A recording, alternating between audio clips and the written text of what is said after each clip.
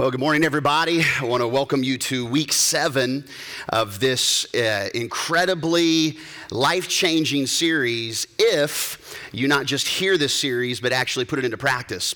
Jesus is really clear after his Sermon on the Mount. He says, when you hear these things and you don't do anything about it, it's like hearing is building a sandy foundation. Hearing and doing builds a solid foundation. Jana and I are in the middle of building a house right now, and we had to put a lot of effort into the foundation, make sure the foundation was right. It felt like it took forever, but you got to take time on the foundation in order for everything else to work. And hearing and doing is developing an incredible foundation. Today we are in week 7. This has been a fantastic summer series for us.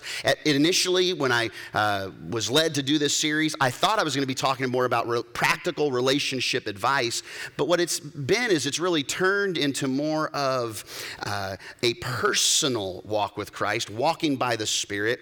And if we will learn to walk by the Spirit and have a supernaturally changed heart, that changes the rest of our relationships, or it gives us the bedrock to give us the best chance at healthy relationships. Today, we're going to talk about a subject that I know is difficult for me. In fact, every single one of these I've preached on have been difficult for me. They're probably difficult for you guys, but this is an opportunity for us to iron sharpen iron, and sometimes there's sparks that fly when we're going through the sharpening process. But today, we get to talk about this beautiful word that everybody loves to talk about. Everybody loves to grow in. In fact, you're saying already, get to the point, what is it? Well, it's patience, and you're already impatient wanting to know what we're talking about. Patience is a virtue. It's just nobody has time for it. Everybody wants patience. In fact, we want people to be patient with us, but it is very hard to reciprocate on that same kind of patience when we're waiting on others. But here's the deal about patience. If we can allow the Holy Spirit to develop this in our heart, and from that epicenter begin to lead in our relationships through an understanding, a bedrock of patience, it will drastically improve your atmosphere, your attitude, your expectations will be better managed when you can hang on to this fruit of the Spirit of patience. And so I want to give you the definition of patience. Take your study notes right there, and we're going to fill in the blanks. If you're watching online, sorry, you don't have any blanks, but I'd love for you to take some notes. Unless you're driving, don't do that. That would be dangerous. And if you're watching this while driving, equally as dangerous, don't do that. But if you're sitting somewhere and you can take some notes, I think these are going to be helpful for you during this week as you reflect on what we're talking about today. So let's talk about patience. Patience is defined like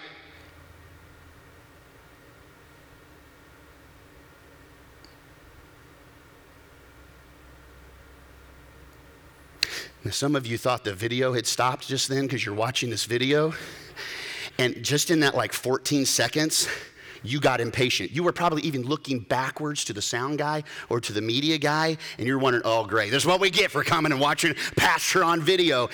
You need patience. You need what I'm about to talk about. See? All right, here we go. Patience is this.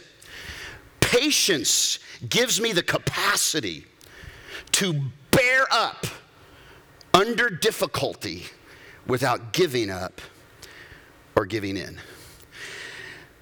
I think one of the challenges of new Christ followers, of baby Christians, one of the greatest challenges is when you feel the sensation of freedom, the sensation of being cleansed by Jesus, forgiveness, knowing that you have a heavenly Father who is not mad at you, who isn't tapping his front toe, waiting for you to get home so he can knock you silly, but a Father who waits with open arms. There is this sense of gratitude and rest and just love. And it almost feels like everything else is going to be just like daisies and buttercups running through a field like Julie Andrews on The Sound of Music. But the truth is, difficulties are guaranteed no matter who you are, whether you're a baby Christian or a senior saint. Difficulties are the reality of life. And patience, God gives us the supernatural ability to bear up, to be able to stabilize ourselves under difficulty, because difficulties are guaranteed in life, without giving up or giving in. But here's the challenge. We all want to bear up under difficulty, but here's the deal with patience. Patience requires waiting. And we hate to wait. Patience does not come without a sense of waiting on something, waiting on somebody. And in the middle of waiting, we hate it. We hate it because we don't like knowing. It's just built within us. Are we there yet? When are we going to do? Why? We want to know. We're impatient with answers. We're impatient with travel. We're impatient with people. And I talked about peace that passes understanding a few weeks ago. And I talk about the fact that peace, usually the things that kill our peace and kill our joy are circumstances that are uncontrollable, can't change them anyway, people that are unchangeable, that we wish they would change, they just steal our joy and our peace, and problems that are unexplainable. And so we have problems we can't explain, we have circumstances we can't control, people we can't change, and we just get so impatient having to wait on them to figure it out, having to wait for those things to align so we're in a better situation. Patience requires waiting. So this message is more about how do you go through the quicksand of waiting and come through the other side stronger. If you've ever had to trudge through deep mud, it will wear you flat out. And when you have to wait, it's almost like waiting equals waiting, having to wade through thick mud, having to swim through peanut butter. And when you're swimming through the peanut butter of problems and circumstances and, issues, you get on the other side and you're just done. You're just sick of it. And you can give up or you can give in. But patience is bearing up under the difficulties of life without giving up or giving in. And so let's talk about why wait on God. Because the truth is this, not only are you going to wait on people, circumstances, problems, you're going to wait on God. You're going to have a moment, a season in life, and it's going to be multiple seasons. I don't want to scare you, but I don't want you to walk out with naivety. You're going to have issues with waiting on God. The disciples had issues with waiting on God. The Jewish people, the Israelites, had waited on God and waited. In fact, Jewish culture today is still waiting on the Messiah because they don't believe Jesus was the true Messiah. They're still waiting. And you're going to wait. And you're going to have wildernesses that take 40 days and some that might take 40 years. But the Bible says that we can understand have a better knowledge, understanding, relationship with God when we travel through the waiting. So why wait on God? What are some benefits of that? Well, let's look at these. Take your notes. Let's write them down. Number one, waiting on God. Here's what I think it'll do. If you come with it from the right heart, with a surrendered heart, it will renew your strength because waiting will wear you out. The Bible says, Isaiah 50, a very powerful and popular verse. They that wait upon the Lord shall renew their strength. They shall mount up with wings like eagles. They shall run and not be weary. They shall walk and not faint. In this scripture, we see first, mount up with wings like eagles. In other words, waiting helps you soar over the stuff that might want to sink you. Running and not be weary, there's a perseverance when we wait upon the Lord. His strength gives us perseverance. And then shall walk and not faint, there is a sustenance, there's a sustaining that Jesus gives us when we renew their strength. They that wait upon the Lord shall renew their strength. But before you get it backwards, their strength is not just your strength. In fact, he clarifies in Colossians 1:11, God will strengthen you with his own great power, so that you will not give up when troubles come, but you will be patient. When circumstances and problems and people come, you can be patient. Number two, it will refine your character. You ever been behind someone in line? Look, you're getting off an airplane, and the moment the ding goes, ding, you hear all the seatbelts unbuckle very quickly. Everybody's got to get to another place. Everybody's important on the airplane. But you got the guy in the back. Oh, I gotta get him. Oh man, excuse me. I can't miss my flight. Yeah, like nobody wants to miss their flight, bucko. And you can see a lack of character development when you are under the pressure. When pressure's hot, right? When the steam is built up, you can see whether you're patient or not. People blow their tops pretty quick. And patience and waiting on God can refine your character. It chips away the stuff. If you allow the waiting period to be a refining time, a refining where it burns off just the self, and you become more like God by waiting on him. The scripture says in Romans, Paul says, we can rejoice too, rejoy. We can re-engage our joy when we run into problems and trials, for we know that they are good for us. What? Yeah, they help us learn to be patient, our trials do. And patience develops strength of character. So not only when we are waiting on God will he renew us with his strength, but then he gives us that self-development, that character that he renews as well and refines through moments where it feels like you're going through the fire and like, how long is this going to take? Number 3, it will refocus your purpose. The Olympic gold medalist of suffering is Job in the Bible. Job suffered like nobody has suffered. And yet, through the suffering, God reveals his purpose. The only other gold medalist of suffering who actually suffered the most for you, Job suffered, and it was between him and God. But someone else suffered for you and for me, and it was Jesus. He suffers at the cross. And in his waiting to get there, he says to the disciples after an awesome Last Supper meal, he says, hey, come with me. 3 of his closest, hey, come with me, hang out with me. And isn't it interesting what he says when he's praying and struggling and waiting? He's even asking God, I don't want to do this. I want to do this. He goes back and what does he find? He finds Peter, James, and John. They're asleep.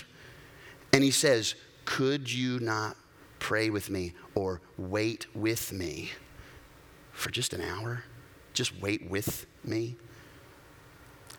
But when we wait, we can refocus our purpose. When Jesus waited upon the Lord in prayer, how arrogant of us, listen everybody, listen close, listen, lean in on this.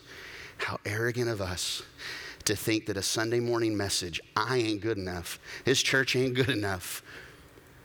It's so arrogant of us to think that we get all we need on a Sunday morning. Jesus prayed. Jesus spent time. Jesus waited upon his Father.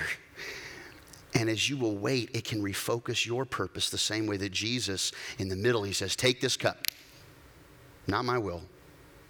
Thine be done. He had clarity of focus in the middle of waiting.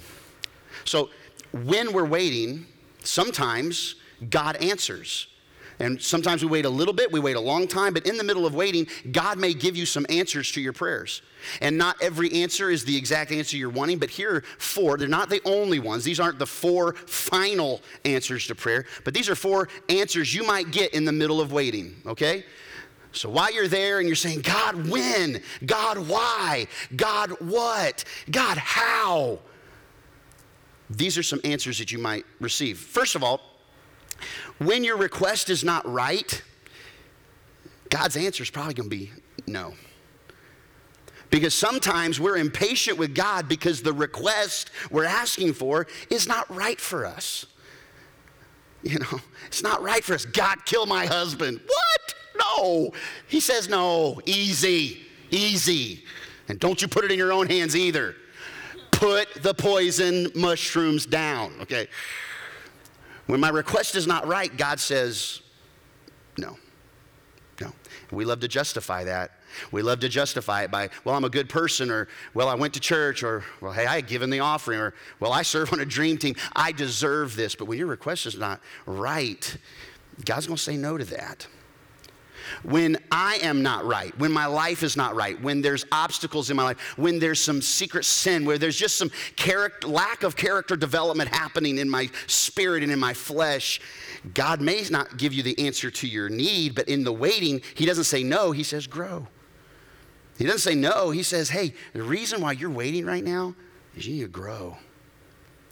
How many young people want to leave college and arrive at the financial status of their parents in 3 months? And they want to buy the house, they want to get the car, and they leverage themselves into crazy debt, and yet they need a time to grow. They need to wait to receive some of those things. It takes time, and in that waiting, the character is developed. When the timing is not right, God may say, whoa, whoa. Not like, whoa, dude, like, whoa, slow, whoa. And so we want to get ahead. We want to run. We want to get it done. And God's just saying, hang on a second. Just keep waiting. And oh, we're so impatient. But if we'll wait, there are rewards for waiting. But when my requests, the timing, and my character all lined up right, God usually says, let's go. Let's go. And it may not be even at the end of all that process going where you initially thought you were going to go. But if you wait, if you slow, if you say, okay, God, I want to grow, when the time comes right, it may be a completely different destination, but he's saying, all right, now you're ready. Let's do it. Come on, let's go. Let's go. God is saying to some of you right now, do not get weary in the waiting. It's going to be go time. It's going to be go time, but you got to grow. You got to say no to these things. Say no to some good stuff. Say yes to the great stuff in your life. Whoa, slow, and then God's ready to say, let's go. Now, what do you do until then? Until you get direction, until you get an answer, until it's crystal clear in front of you what God wants to do. How do you deal with the wait? What is the posture? How do you wait on God? You know, there's a certain posture when you approach the Queen of England. There's a posture, even whether you like him or not, whether you follow him or not, whether you think he ought to put the Twitter down or not, there's a posture that is appropriate when the president enters a room. And there's a posture that we should model and be aware of and chase after when we're waiting on God. You know, hands in our pockets, shrugging our shoulders, being annoyed at waiting, that's not the right posture. You know, we try and teach our kids sit up at the table, you know, sit up straight. There's just something about posture. And so until then, I'm inviting us to learn the posture that we take and we embrace while waiting on God. Number one, when you're waiting, it is very wise to wait quietly. The Bible instructs us that when we wait on the Lord, there is a season of waiting quietly. Because when we wait quietly, we lower our own voice and we can hear his answer more clearly. Many of us, our prayer, the reason why you don't like to pray very much, or the reason you struggle with prayer, is because you're only doing one-sided prayer. You're trying to figure out what to say next. And a huge part of prayer is shh, just waiting and listening. The Bible says, be still and know that I am God. It doesn't say be still and worry, and that's our favorite pastime. Do you know worry makes you a practical atheist? Worry basically says, I'm God, I'm going to think this thing through, I'm going to worry about this, I'm going to struggle with this. And yeah, that God of the universe who with his breath formed humanity, with his fingers just like put stars in the heavens, with just like a breathes new life into the disciples, and we want to worry. It's like practical atheism. He says, don't be still and worry. In fact, he also doesn't say don't be still and feel that I am God. because your feelings are going to lie to you. Be still and know. Trust him. Remind yourself of his voice when you bowed a knee to him, when you raised a hand towards him, when you surrendered your life to him. Be still and know he is God. And as you're waiting, you're not waiting for some invisible force field that just might make you feel better. You're waiting on God himself, creator of the cosmos. Lamentations 3:26. It is good to wait quietly for the salvation of the Lord. It's good to wait quietly. If you've had small kids and you've been on a long trip and it's late at night, I don't know if you've ever experienced this, but I've experienced it a ton of times with my kiddos. My daughter and my son, it is instinctive. They don't learn it from anything. They don't watch it on Disney. It's an instinct. And the older they get, the harder it is. And the older they get, the less patient I am. But when they're young and they're in the back seat and you get home and you turn off the car, sometimes they act like they're asleep. They act like they're asleep because what do they want to do? They don't want to get up and have to walk into the house. They want you to carry them, right? So now my 14-year-old daughter, it's not, get up, go. I'm not having to drag her into the house. My son, he's almost 9, he's still doing it. And he's so obvious, he just... I said, okay, buddy, I'll pick him up. Oh, his feet, I'm so short, his feet are still scraping, the concrete. But they know that if they wait quietly, Dad's going to come with his arms. Dad's going to come with his strength. Dad's going to come and carry him. Do you remember back to when you were young and you fell asleep somewhere, like on the couch or on the floor? And you wake up and you're back in your bed? It's because someone with strength more than you picked you up, put you in bed. And when we wait quietly on the Lord, it's as though we're saying, I don't have the strength to move it. I don't have the strength to change it. I don't have the strength in me to take another step. And this is such a beautiful moment where our Heavenly Father can come in and not say, get up and go. He may have to say that if you're being lazy. But more often than not, he's willing to scoop us up. And before you know it, you look back 3 years later and say, how did I get here? And you're reminded, the Father carried me here. In my waiting, in my trust in him, it was good for me to wait for the salvation of him. Are you still with me this morning? Okay. Number 2, wait diligently. It's one thing to wait quietly, but we also mix that quietness with diligence. You cannot just wait quietly. That's not the only posture. You have to mix quietness with diligence. Watch. Hope in the Lord. Okay, I'm hoping. I'm being quiet in the Lord. I'm being still. I'm listening. I'm waiting on him. And keep his way. And keeping his way, what way is that? It's all throughout Scripture. It is diligence to do what he's called you to do. When you're waiting, you do not push pause on following Jesus. When you're waiting, you do not push pause on character development. When you're waiting, you do not push pause on strengthening the spirit man or spirit woman. Hope in the Lord and keep his way. And so keeping his way, we call them spiritual disciplines. And in the old days, we call them means of grace. But keeping his way is praying, fasting, meditating on the Lord, scripture reading and memorization, generosity. Some of you are waiting for a financial breakthrough, and I'm not going to tell you, hey man, send $1,000 seed into Timber Creek. I will wipe the sweat off my brow, put it on a dollar bill, and send it back. That's stupid. But if you are waiting on God to move and you're not trusting him in your finances with what you have, yet you're waiting on him for a financial breakthrough, chances are this may be a time where he's saying, grow and trust me by being faithful with generosity. It's part of keeping his way. The scriptures give us hope and encouragement as we wait patiently for God's promises to be fulfilled. When the Israelites came out of Egypt, they traveled around the desert.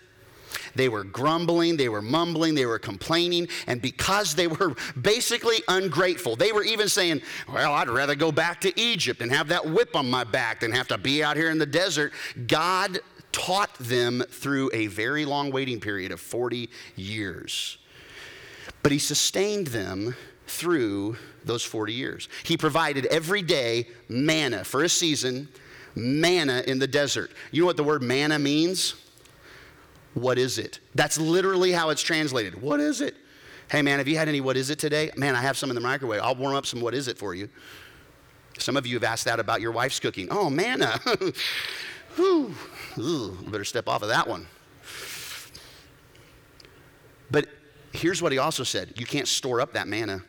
You can't put that manna underneath the tent because it will go bad. So this is why when Jesus says, when you pray, Father in heaven, hallowed be thy name, thy kingdom come, thy will be done on earth as it is in heaven. Give us this day our daily bread. It's a reminder of every day go to the scriptures. You're waiting on God. You do not wait with manna in your stomach that is 40 days old. You got to go back to the scripture. You got to go back to prayer. You can't wait 7 days for another Sunday sermon. You've got to be consistently, give us each day our daily bread. And the scripture gives us that hope and encouragement as we wait patiently. And when you eat the word, the book of Jeremiah says, eat the word. You receive the sustenance and the stability and the development of your character that you need to make it through the waiting time. Now, here's something that you have to be careful of.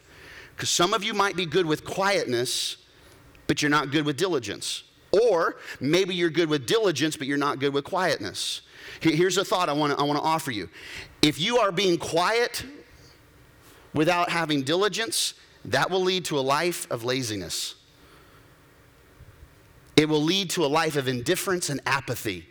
If you're waiting on God and you're being quiet, but you're not being diligent through the process of seeking him, keep on asking, keep on seeking, keep on knocking, you're going to get lazy. You're going to get lazy. But the other side is just as dangerous, and that is diligence without quietness. If I'm diligent but I'm not being quiet, do you know what that can lead to? Which is just as dangerous as laziness? Self-reliance. So now it's all about what I do. It is a perverted gospel. It's got to be about what I do. It's got to be about praying. It's got to be about reading my Bible. I got to be diligent. I got to be diligent. I got to be diligent. I got to go to church. God, don't you see I'm doing all these things? And yet he's saying, yeah. It's diligence, but also shh. It's together. It's together. Number 3, when you're waiting, you wait quietly, you wait diligently, but you don't wait alone. You wait in community. You have to have people around you that will be there when you need them to be there. There's something about Mary, who the angel visited. But it said Mary didn't go around telling everybody, guess who's prego with the Holy Spirit? Who would even do that? She pondered these things. Guess who's going to give birth to the Son of God, everybody? Facebook status, hashtag Son of God, hashtag 8 months. She pondered these things in her heart. She waited quietly. But she also went and visited Elizabeth. She also had community. She also had people around here. The Bible is full of stories of people that waited, and you can eat the word, and you can be reminded that you're not alone when you have to wait. After waiting patiently for 25 years, by the way, Abraham received what was promised to him. He had to wait a quarter of a century for the promise that was given to him at 75 years old, that he was going to be the father of many, many, many, many nations. And he had to go through process of development, had to wait on that. David was anointed as a child. Knees like a camel, pimply face, walking around prepubescent.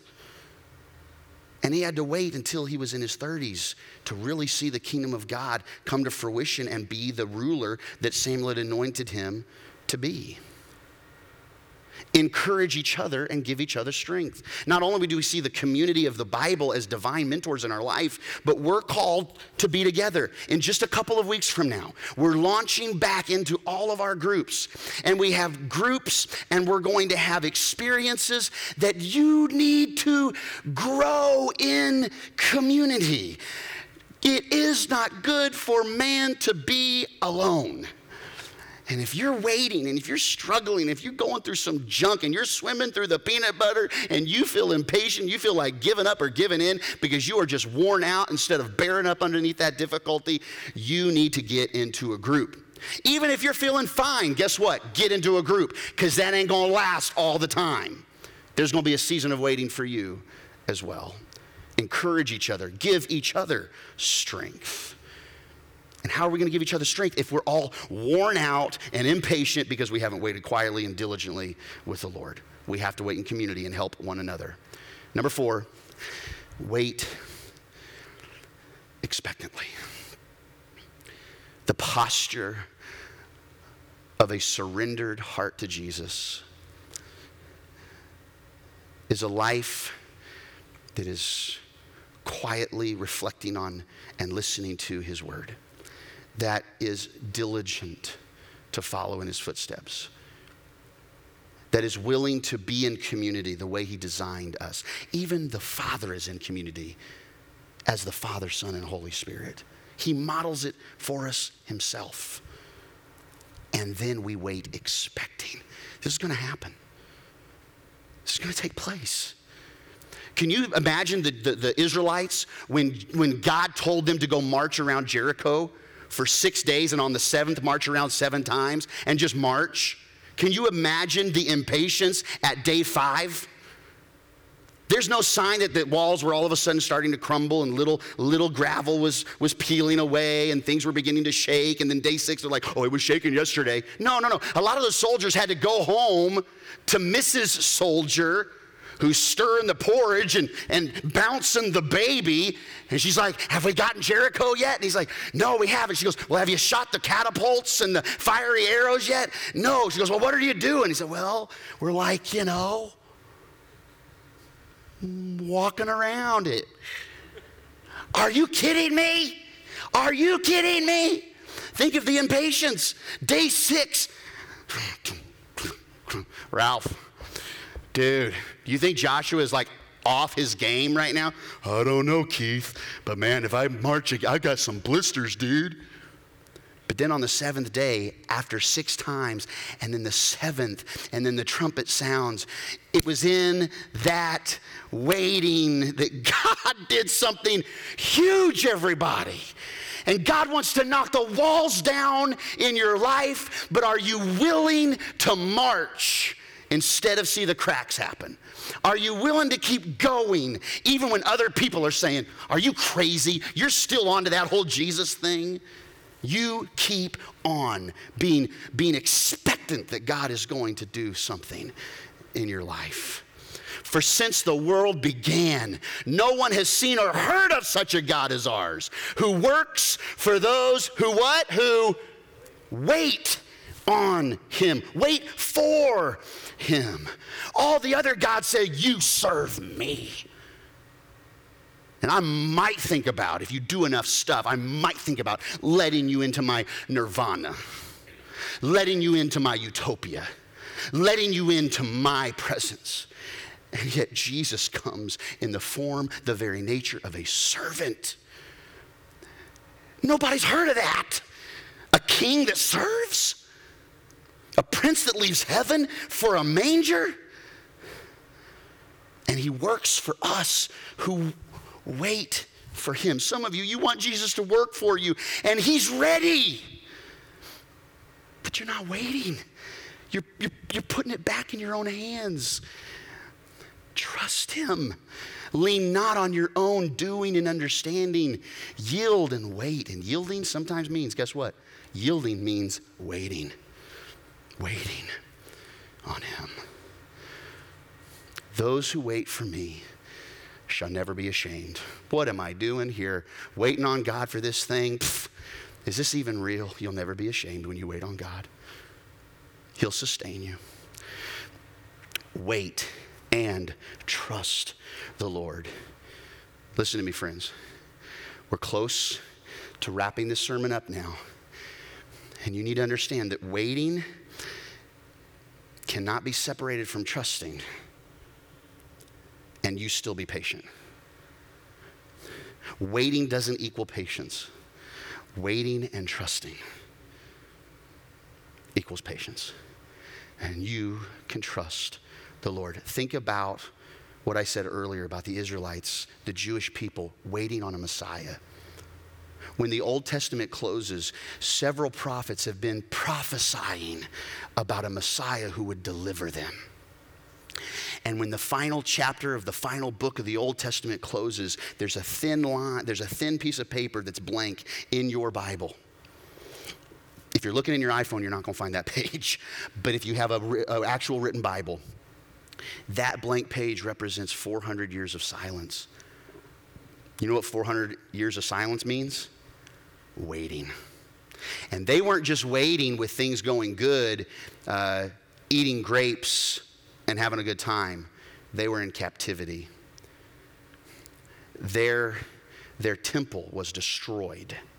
Could you imagine driving down the loop and seeing 17 bulldozers lined up in our frontage road, and one by one driving through our building and just demolishing this building? The good news is this church isn't the church. You're the church. And no weapon formed against the church is going to prosper. That's what the Bible says. But what they experienced, their place of worship, it was as though bulldozers just came in and took away their place. And they waited, and they waited, and they waited. And they wanted to deliver, and they believed that the government would be on his shoulders. And then the Messiah comes, and he's born in Bethlehem, unassuming, in a manger, and they still wait. Mary ponders those things in her heart, and she's still waiting. And Jesus is 8, and he's 10, and there's like no halo. There's no like floating into the kitchen and like, here, I'll make supper. And he feeds 7 with a Happy Meal. Do you think about Jesus waiting to do what he was called to do? At 12 years old, listen everybody, listen close. At 12 years old, he knows what he's called to do. He's separated from his mom and dad. His mom, she's going crazy like a mom who's lost her child in Six Flags. And she's looking all over, and she finds him in the temple. She'd find me, banging the mole, doing that in Six Flags. She finds Jesus in the temple, and she goes, I've been worried sick about you. Where have you been? Your father is so mad. We don't know. We were going to leave you. What is going on? He says, I got to be about my father's business. He knew at 12. And yet 18 years go by until he stands in the synagogue and reads from the scroll of Isaiah that the sovereign Lord is upon me, and today he's anointed me to preach good news and set the captive free and bring hope to the oppressed. Like it's 18 years. Do you think Jesus ever got tired of waiting? You think Jesus walked by people in dusty streets at 17 years old and saw beggars and wondering, God, is it time? Is it time? Are we there yet? I'd love to just reach down and heal this person. And God says, wait. You know what he was doing? Jesus was completely human and completely divine. And the Bible says in Luke chapter 2 that he was growing in wisdom and in favor and in stature with not only men, but with God. There was a surrendering of his own human flesh that you see he had to struggle with because he was in the garden bleeding droplets of blood, sweating droplets of blood. He dealt with his flesh, and he was growing in wisdom and in stature and in favor, and he was waiting. Listen, all we know is one moment at 12, we see his birth, and we see 3 years of ministry. 90% of Jesus' life, 90% of his life, we don't even know what happened. We don't even know. It was waiting. We were waiting, he was waiting, and 90% of your life, can I just say, there's going to be seasons, whether it's 90-10, 80-20, 60-40, there's going to be a percentage where you see and you know and you can taste that God is good and see that God is good, and then there's other times where it's hidden and it's under the surface and you don't know what's going to happen, and you are bearing up against the difficulties of life, and you're choosing, I'm not going to give in, I'm not going to give up, because when the time was right, Jesus is baptized into ministry. The Holy Spirit descends on him as though it's like a dove. And guess what Jesus does then? Again, 40 days of waiting. Waiting for 90%. Witness. I was expecting him, take off his cloth, start slaying people in the spirit. No, he goes in for 40 days and 40 nights of fasting and praying, and guess what he gets? He waits on the Lord, and he's tempted by the enemy, and just the moment you think your breakthrough is there, guess what? There could be waiting again. Jesus knows waiting. So if you're here today, you need to hear, if you're under the sound of my voice, whether you're here or whether you're watching online, regardless whether you're watching this video 6 months from now, when you wait, you are in good company. Jesus had to wait, and God has surely had to wait on you too. You're in good company. That formula that I just talked about, 10% and 90%. 10% is seen in Jesus. 90% is unseen. But you know what that equaled? A virtually indestructible life. If you will allow the times of waiting to be times where you're quiet and diligent and in a crowd and expectant for God to be who he is, you can live a virtually indestructible life and bear up under any difficulty that faces your way. Sickness comes, it's tough. You're going to pray for healing, but you will be indestructible on this side of heaven, because you will know, hey, I know a God that whether he heals on this side of heaven or not, he's a good God. He wants good things for his children, and I'm going to lean into him regardless of the outcome. I'm going to grow in this, and you will have a virtually indestructible life. It's like the iceberg. You see this glacier? What a beautiful image of the majesty of God. I've seen these glaciers up close and personal. Unbelievable. But most glaciers, you only see 10% of the glacier. When you take a closer look, you see that ice glacier has a whole lot more mass that you can't even see. Some of you are trying to live the public scene stuff and think that that's enough for your life to be indestructible, but it's in the waiting. It's behind the scenes. It's the hidden. It wasn't the tip of the iceberg that sunk the Titanic. It was the mass that was unseen that ripped out the guts of the ship. But can I tell you, if you will allow Jesus to develop the unseen parts in the waiting, nothing that comes against you, any difficulty, you'll be able to bear up under it. Not because you bite your bottom lip, not because you squeeze, you're just patient, because that won't last. What will happen is you release yourself to God, and he strengthens you for the journey. Be reminded this morning, the Lord still waits for you to come to him so he can show you his love. Would you pray with me? Just close your eyes right where you are. I'm going to invite a team member to come up onto the platform right now. So you're hearing me, but I want to just pray over you. I believe this moment is a holy moment. With your eyes bowed, with your heads bowed and your eyes closed, if you're here today and you realize you've not been waiting on God, the good news is he is patiently waiting on you. And if you're here today and you need to reach up and embrace the strength of Jesus because you are plumb out of strength, if you're asking him, Jesus, be my Savior, be my Lord, be the center of my life, if that's you today and you need to embrace Jesus today because you've tried it on your own and you're falling short, you're in good company. We've all fallen short. If you'd like to make Jesus the Lord and Savior of your life, right now where you are, So one of our pastors can see you. Would you just put a hand straight up in the air, right across the room, put it right up. And Jesus wants to grab your hand and say, you're not alone in this. And Jesus, I pray for every person that has a hand raised in this moment, that they would surrender fully to you, that they would wait on you, and then they will learn the power that comes from you, that they can soar like eagles over the stuff that used to be like quicksand. God, for everybody else in the room now, may we learn patience as we take the right posture and we wait on you. We ask it in Jesus' name, the strong, patient Son of God. And everybody said amen.